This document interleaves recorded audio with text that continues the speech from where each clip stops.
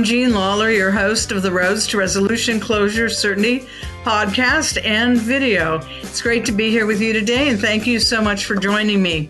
I know when I started my little mini-series on insurance law for mediators and mediations, I came up with 5 episodes, but I am making the executive decision to add episode 5.1 here, something else that crossed my mind that would be of interest probably, that is important anyway. And there's so many important issues, you can't just stop with 5, but that's where we'll stop as part of this little mini-series. So what are we going to talk about today? Again, let's get back to money and who's on first for funding settlement payments. You'll recall that in an earlier session, I talked about additional insured endorsements and contractual indemnity, basically risk transfer. That said, that's fine, but let's talk about another side of this that is different than that.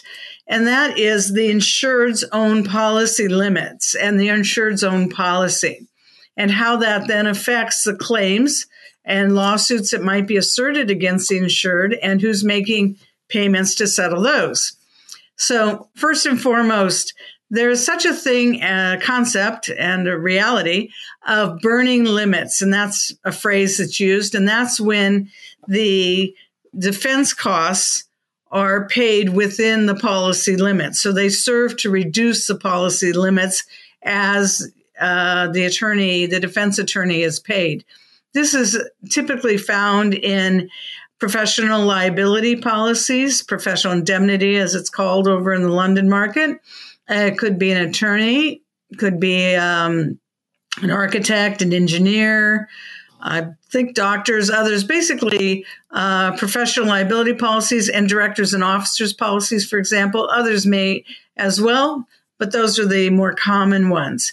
So burning limits. If you're in a burning limits situation, either as the claimant, the lawyer for the claimant, or the defendant, who's your policy or your counsel, or the mediator who is mediating a matter and learns that there's a burning limits policy involved, then the goal of all, and including this, there are certainly ethical considerations to be considered, is to see about getting that case solved, especially if it's a policy limit case, because the longer the lawsuit goes on, then the more the limits will be reduced and the less money there will be to pay a settlement or any judgment. And it is certainly the case where limits have all been wasted, or wasting policy is another phrase that they might say, to use for a burning limits policy, but where there is no money left then after some settlements perhaps and some defense money's been paid and then there's another lawsuit, there's no money left to pay the indemnity on that, to pay the settlement. So if a burning limits policy is involved in a mediation in which you are involved, my suggestion is that you pay close attention to that and try and get the case settled upfront as soon as possible to maximize the available policy limits, both for the benefit of the insured and the benefit of the claimant. All right, thanks. Then where else would the insured be putting in money? For example, if the insured has an SIR, self-insured retention, then that's something a lot of businesses would have, also under professional liability types of policies, D&O policies. So maybe the insured has first layer primary liability insurance for whatever type of insurance it is, but they have chosen to self-insure essentially for, the first X dollars. Maybe it's $1 million policy with a $100,000 SIR. Those are just numbers I'm using. So for any settlement, if the settlement amount would be within the SIR level, then the insured is the one who is paying. If it is in excess of the SIR level, then the insured would be needing to put in whatever the amount of the SIR is as the first amount, and then the insurer, the first level insurer, would pay the next amount. And if there is an excess insurer and it's a large claim that is greater than the available limits under the primary policy, then it would go to the excess layer. up that tower, so to speak. So that's what an SIR is. The SIR is paid up front, okay, to settle the claim. It's not something that an insurance company fronts the money for and then goes back and collects from the insured. Then that's when we get to a deductible. A deductible is just that.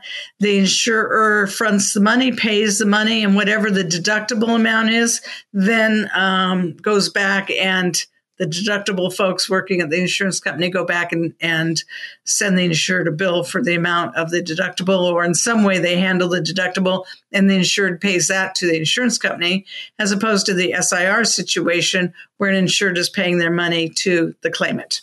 All right. We also have other insurance. There may be multiple policies of insurance, and getting the priorities of those straight, or who's on or who's not, or overlapping insurance. That's a whole course unto itself, but definitely the mediators need to know that. And then the lawyers need to understand that. Also, additional insured insurance is not the same as you're not an additional insured if you just have a certificate of insurance. A certificate of insurance does not convey additional insured status. And I know some brokers will put it on there, so-and-so is an additional insured, and that's on a certificate of insurance. But the certificate of insurance does say on its face that does not convey any rights or whatever. It's just there to let the holder of the certificate know that the policy is in effect. Silent cyber is an example of overlapping insurance.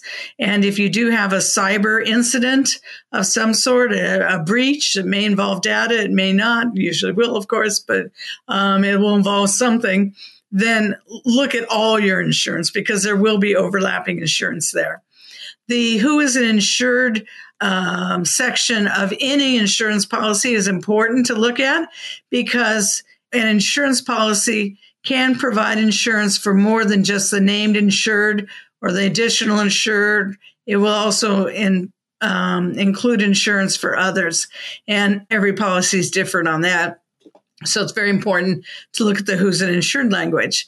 And then another example of this is uninsured motorist and underinsured motorist coverage. In those cases, the first payment has to come from the liability policy, in that case, the auto, whether it's a commercial auto or personal auto policy, of the tortfeasor, the one who was at fault.